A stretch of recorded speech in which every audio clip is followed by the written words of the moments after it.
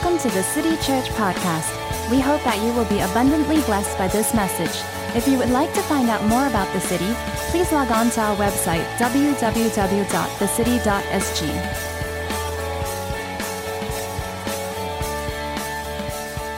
Hello, City Church. I greet you in the name of Jesus. My name is Bob Sorge, and I'm just so blessed to be with you this morning and sharing in the Word of God in your series on prayer.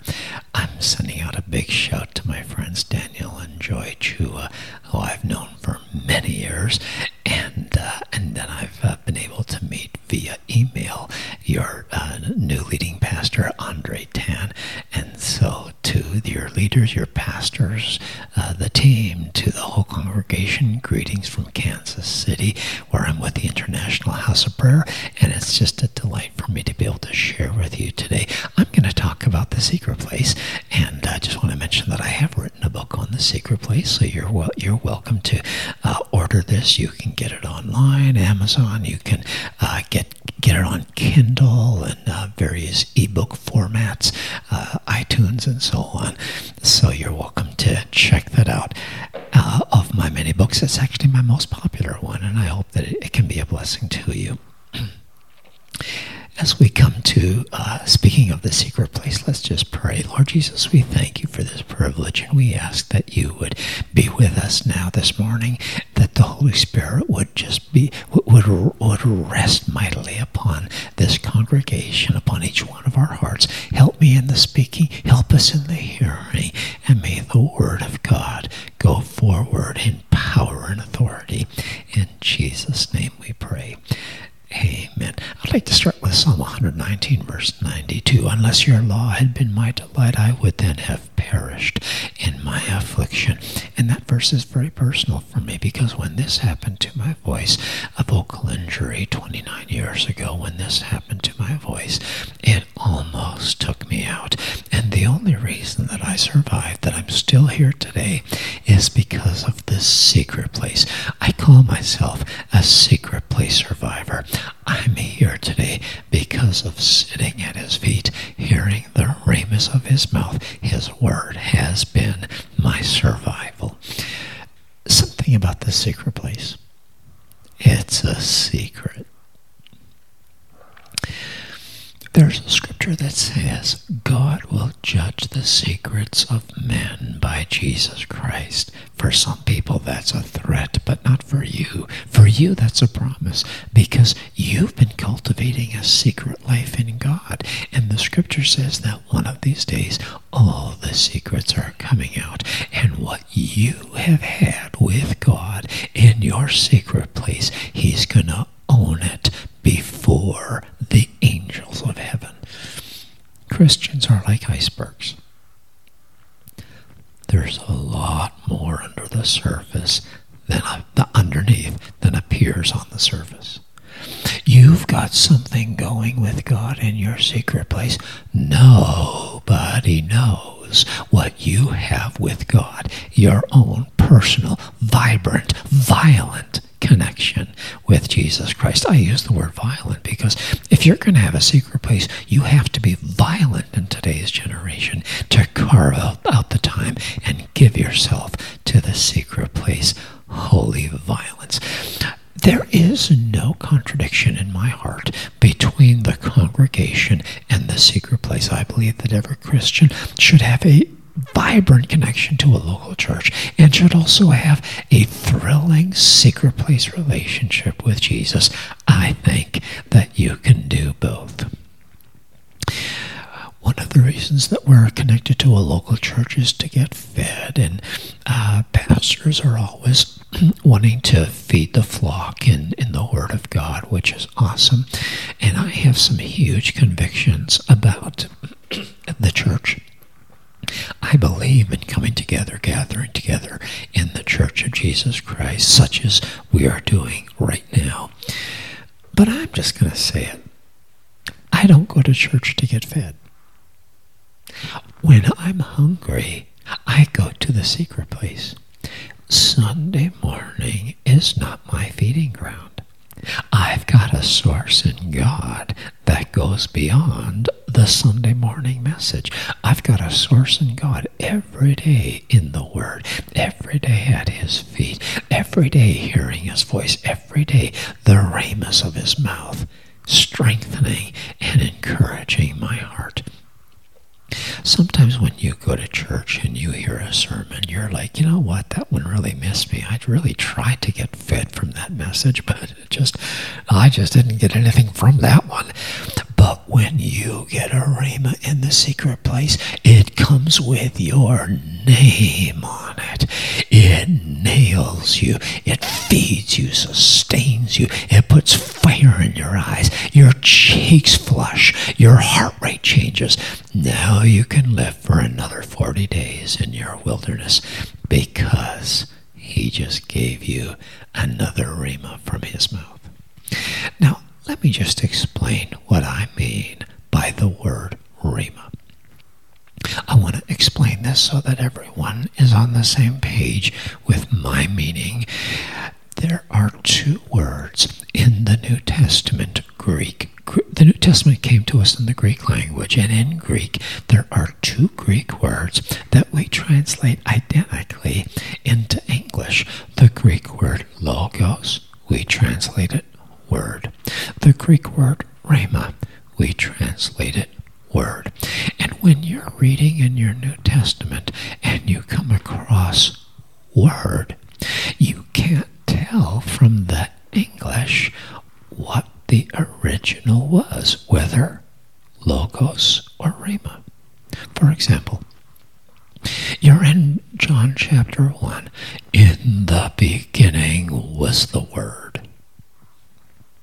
Logos. Then you're in Matthew chapter 4. Man shall not live by bread alone, but by every word that proceeds from the mouth of God. That one was rhema.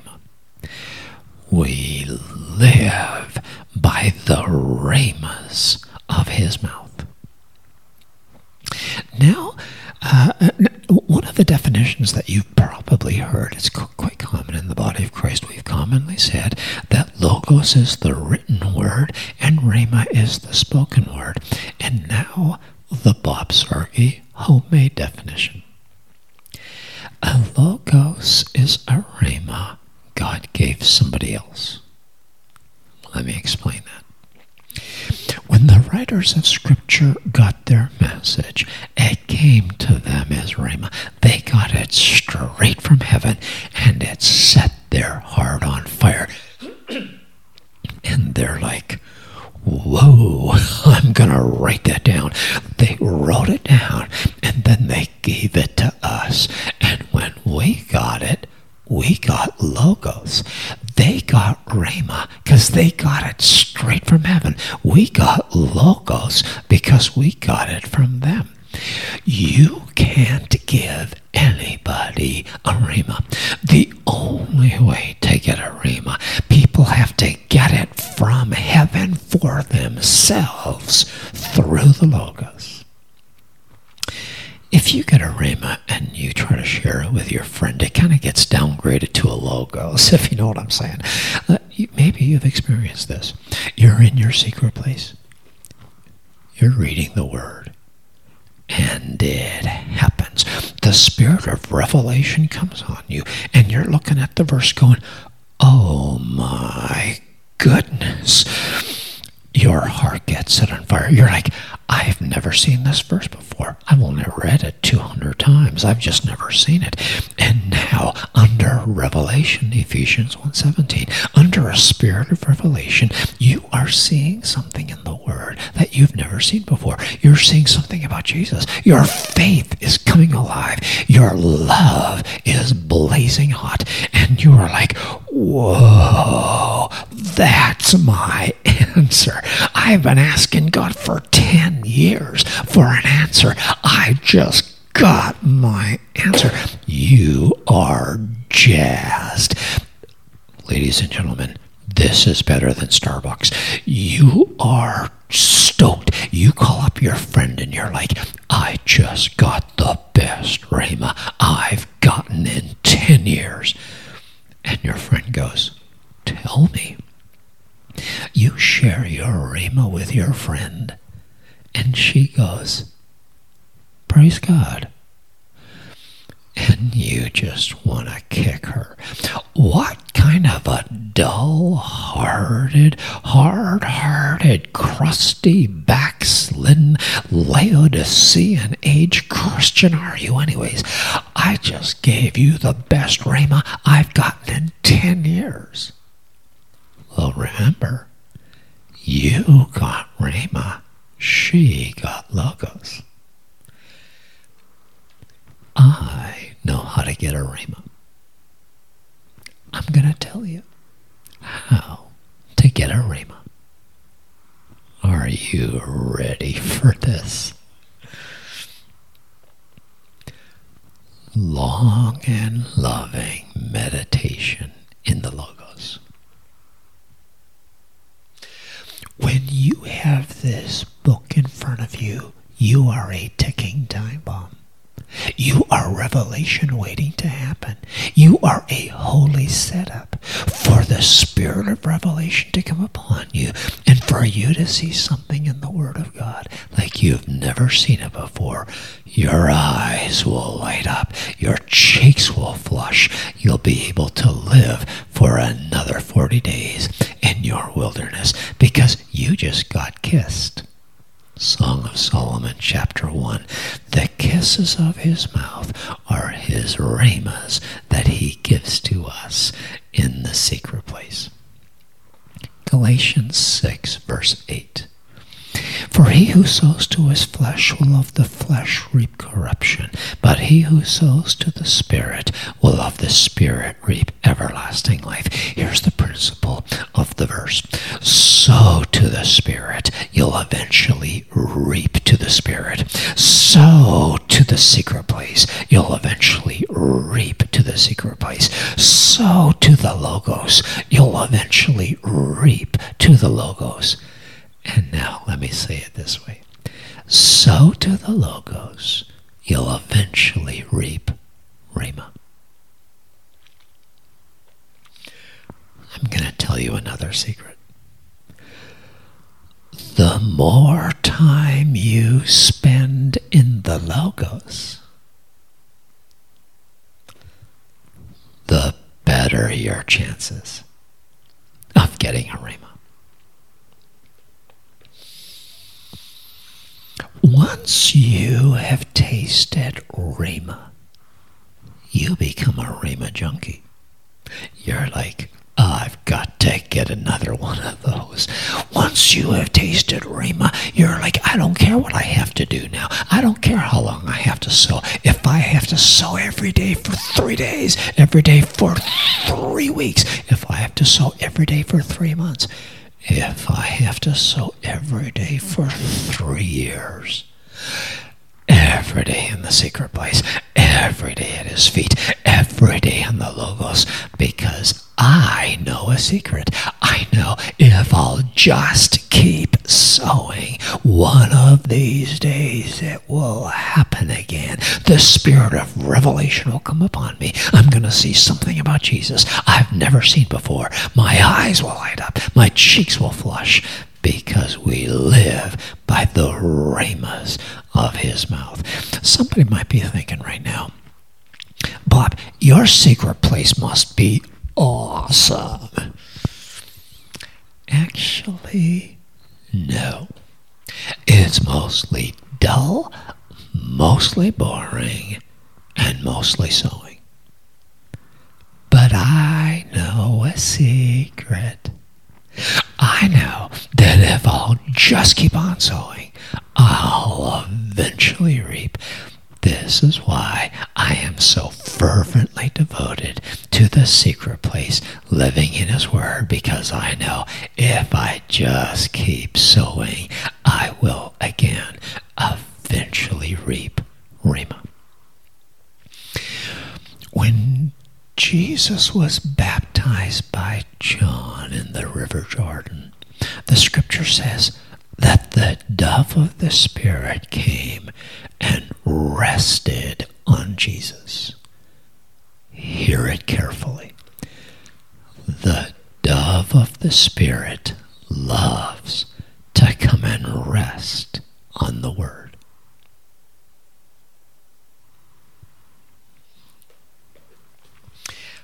I'd like to share with you a rhema that God gave me on one occasion.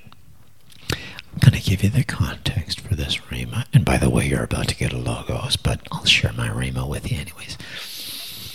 The context. I was in a season of consecration. I just wanted to know Jesus, and so I was coming after him with all my heart. And I was pursuing Jesus himself, and so I was reading the words of Jesus. I had a red letter edition Bible, so if it was in red lettering, I was reading it. I was reading Matthew, Mark, Luke, John, and I was reading Revelation 1, 2, 3 over and over. Just my entire days devoted to poring over the words of Jesus because I just wanted to know Jesus. And as I'm in this particular discipline, I began to notice a certain word. He used it there, and there, and again, and again, and again, and again. Jesus used that word a lot. Here came the rhema. It's the most important word in the whole Bible. When I got this rhema, it set my heart on fire. I saw the most important word in the whole Bible. I'm about to share with you the most important word in the whole Bible. And I don't even care if you agree. Because when you get a rhema from Jesus, you're not that moved by people's opinions. You might like it, you might not like it. You might agree, you might not agree. Doesn't move me that much. I got this one in the darkness of my pit. This one kept me alive in my wilderness. And so, whether you like it or not, I'm about to share with you the most important word in the whole Bible. Hear. He who has ears to hear, let him hear. How many times did he say it? In the blockbuster parable of the sower, this heart heard the word this way. This heart heard the word this way. This heart heard the word this way.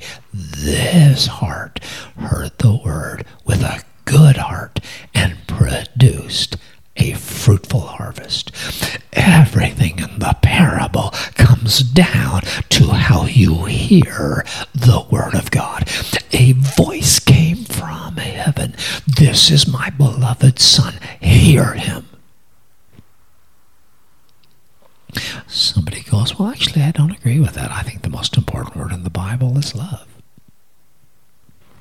Okay. There is a verse, however, that goes, Hear, O Israel, you shall love the Lord your God. Somebody goes, well, actually, I don't agree with that. I think the most important word in the Bible is faith. Okay? There is a verse that goes, faith comes by hearing. When you hear, now you can believe. When you hear, now you can love. When you hear, now you can obey. When you hear, now you can repent. When you hear from God, now you can make that decision correctly. When you hear from God, now you know if you should date that girl. When you hear from God, now you know if you should go to that school. Everything changes when we hear from God. Which is why when I'm coming to the secret place, I'm not coming primarily to talk. I'm coming primarily to listen. Now, don't get me wrong. I'm a blabbermouth just like you. I talk to God just like you do. But that's not my primary agenda. I'm coming to the secret place primarily because I want to hear from God. What I have to say really is of no consequence. What he has to say changes the course of everything in life. When I talk, in case you haven't noticed, nothing happens. When God talks, universes come into existence. Things don't change when I talk to God. Things change when God talks to me. So I want to hear from God in the secret place. This is my big priority when I'm coming to the secret place. And I'm going to share with you my favorite hear verse. It's in Luke 8:18. It's got that sweet little word hear in it.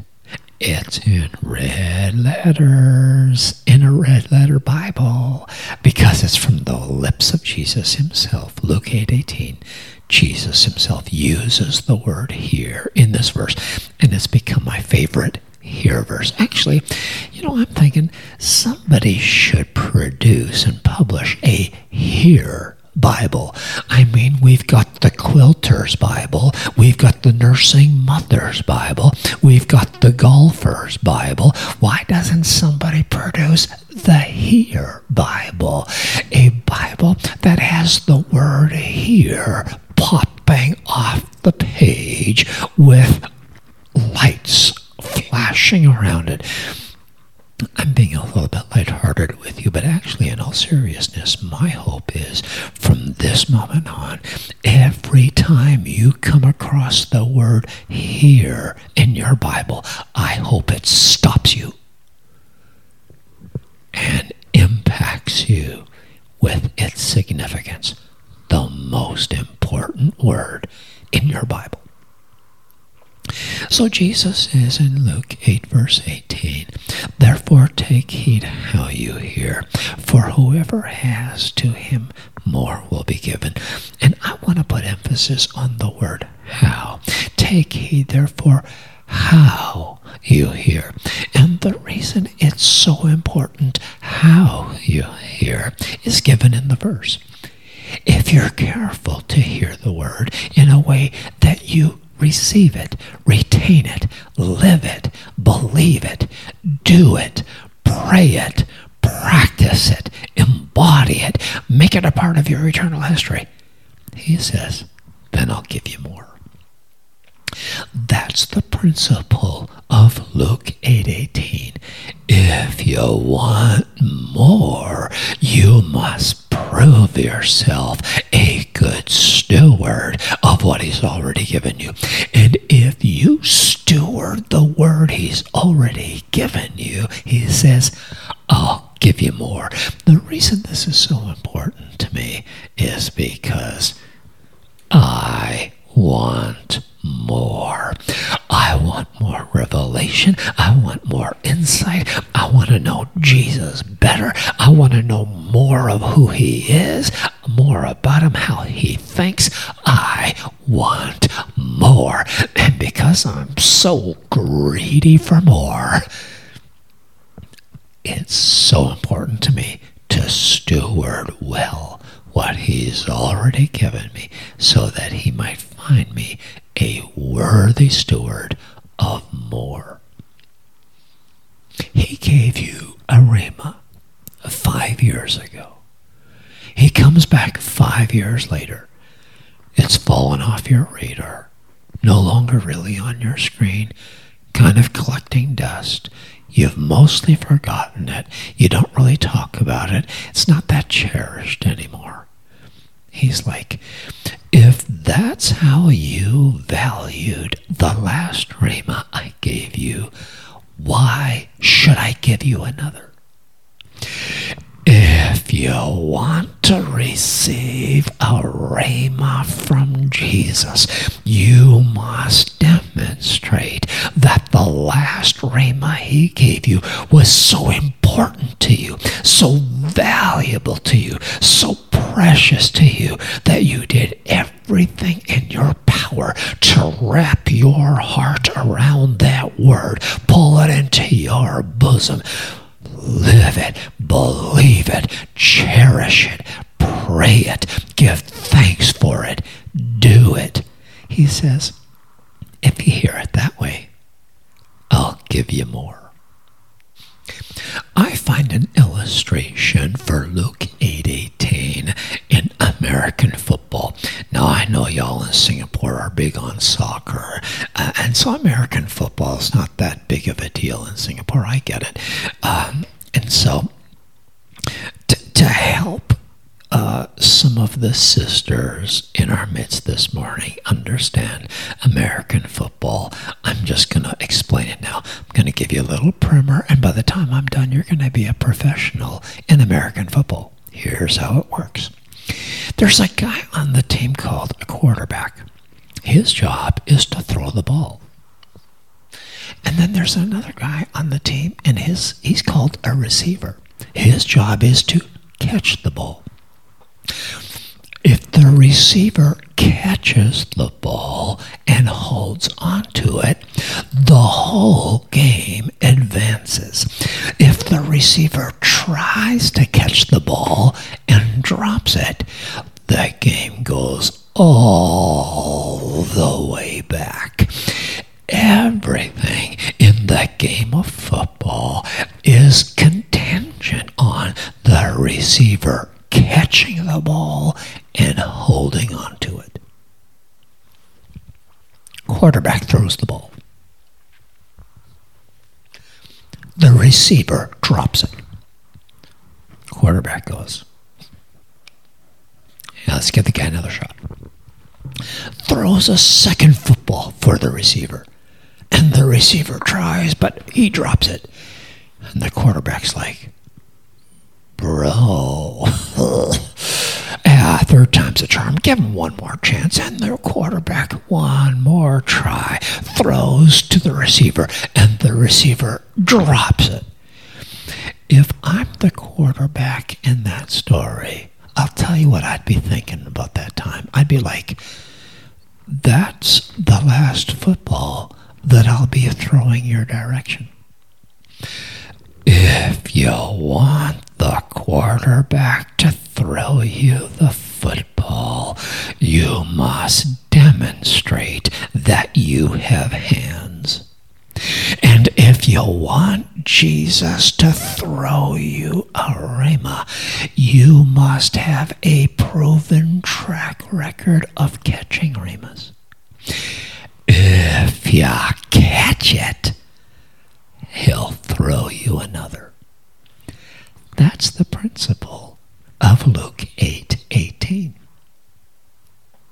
I think Jesus had American football in mind when he gave us Luke 8:18. I never played football in college, and so I was never a receiver. A receiver. So what I'm going to share right now is not from personal experience, but I just imagine. I put myself in a receiver's shoes. Quarterback throws the ball. The receiver catches the ball. If you're a receiver on a football team and you have just caught the football, I'm going to guess you're thinking to yourself something like this. They're coming for me. The whole team is coming for me. They hate me. They want to hurt me. They want to strip this football away from me.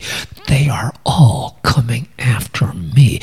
The whole team has forgotten everybody else on my team. The only guy on my team they are thinking about right now is me. They are all coming after me. The whole team is running in my direction. These boys are big. These boys are buff. These boys are running at full tilt. They are after me. I am about to take a hit. I I don't know where I'm going to get hit. I don't know what direction I'm going to get hit from first, and I don't know where on my body that guy's going to hit me. All I know is I am about to take a hit. Whatever happens next, do not drop this ball. And the receiver pulls the football into the cradle and holds on for all his might. When God throws you a football, do not drop the ball. When he gives you a rhema, do whatever you have to do to wrap your fingers around that rhema, pull it into your bosom, and hold on for dear life. He says, if you hear it like that, I'll throw you another. This is so important to me that I have developed a system around my life of catching footballs from the Holy Spirit. I'm going to tell you my system not because I want you to imitate it. I just want you to be inspired by it so that you'll find your system of catching footballs from the Holy Spirit. To understand my system, you have to know something about me. I have a horrible memory. I don't know what this feeble excuse for a brain is, but when they were giving out memories, I must have missed the line that day because I don't know. I just wasn't there on the day they were handing out memories. This feeble excuse for a brain, if God speaks something to me, and if I don't write it down, it's gone. The only way that this feeble membrane up here can retain any football that the Holy Spirit throws me, I have to write it down. I know you're better than that. I'm just talking about me right now. I have to write it down. So whenever I'm in a prayer meeting, I always have three things with me. I have a Bible, I have a notepad, and I have a pen. You will not find me in a prayer meeting without a Bible, a notepad, and a pen. And you're like, Bob, what's your deal? I'll tell you my deal. When I'm in a prayer meeting and I'm praying the word, because that's what I do. In prayer meetings, I pray the word. When you learn to pray the word, you have 31,103 verses you can choose from. You've got 66 books you can choose from. Your prayer life is never boring because you've got so much language for prayer. When I'm in a prayer meeting and I'm praying in the Word, I get some of my best footballs in prayer meetings. And if the Holy Spirit throws me a football in a prayer meeting, I am going to catch that ball, write that sweetheart down on my notepad. I go straight home to my laptop, tap it into my journal, and then review my journal. When I'm in a meeting such as we're in right now on this Sunday morning, where the Word of God is being preached, proclaimed in some fashion, you will not find me in a context like this where the Word is being taught without three things. I always have a Bible, a notepad, and a pen. And you're like, Bob, what is your deal? I'll tell you my deal.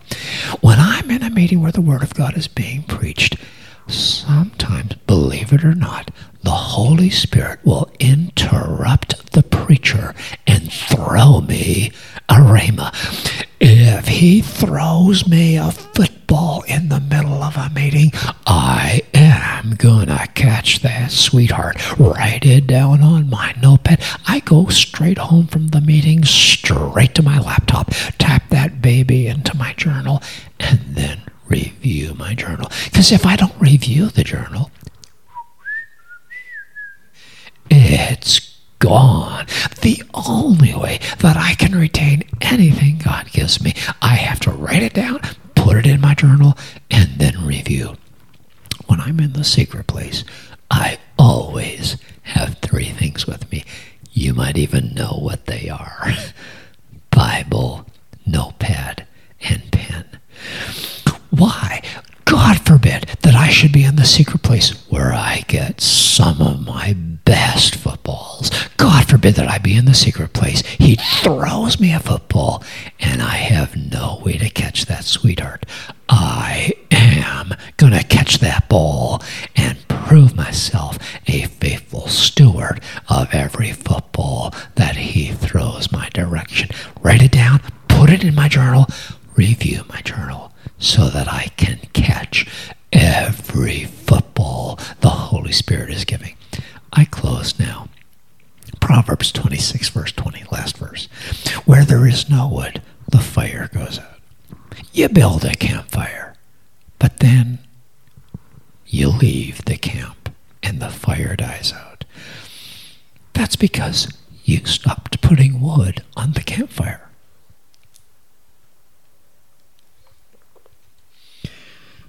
The wood is the word.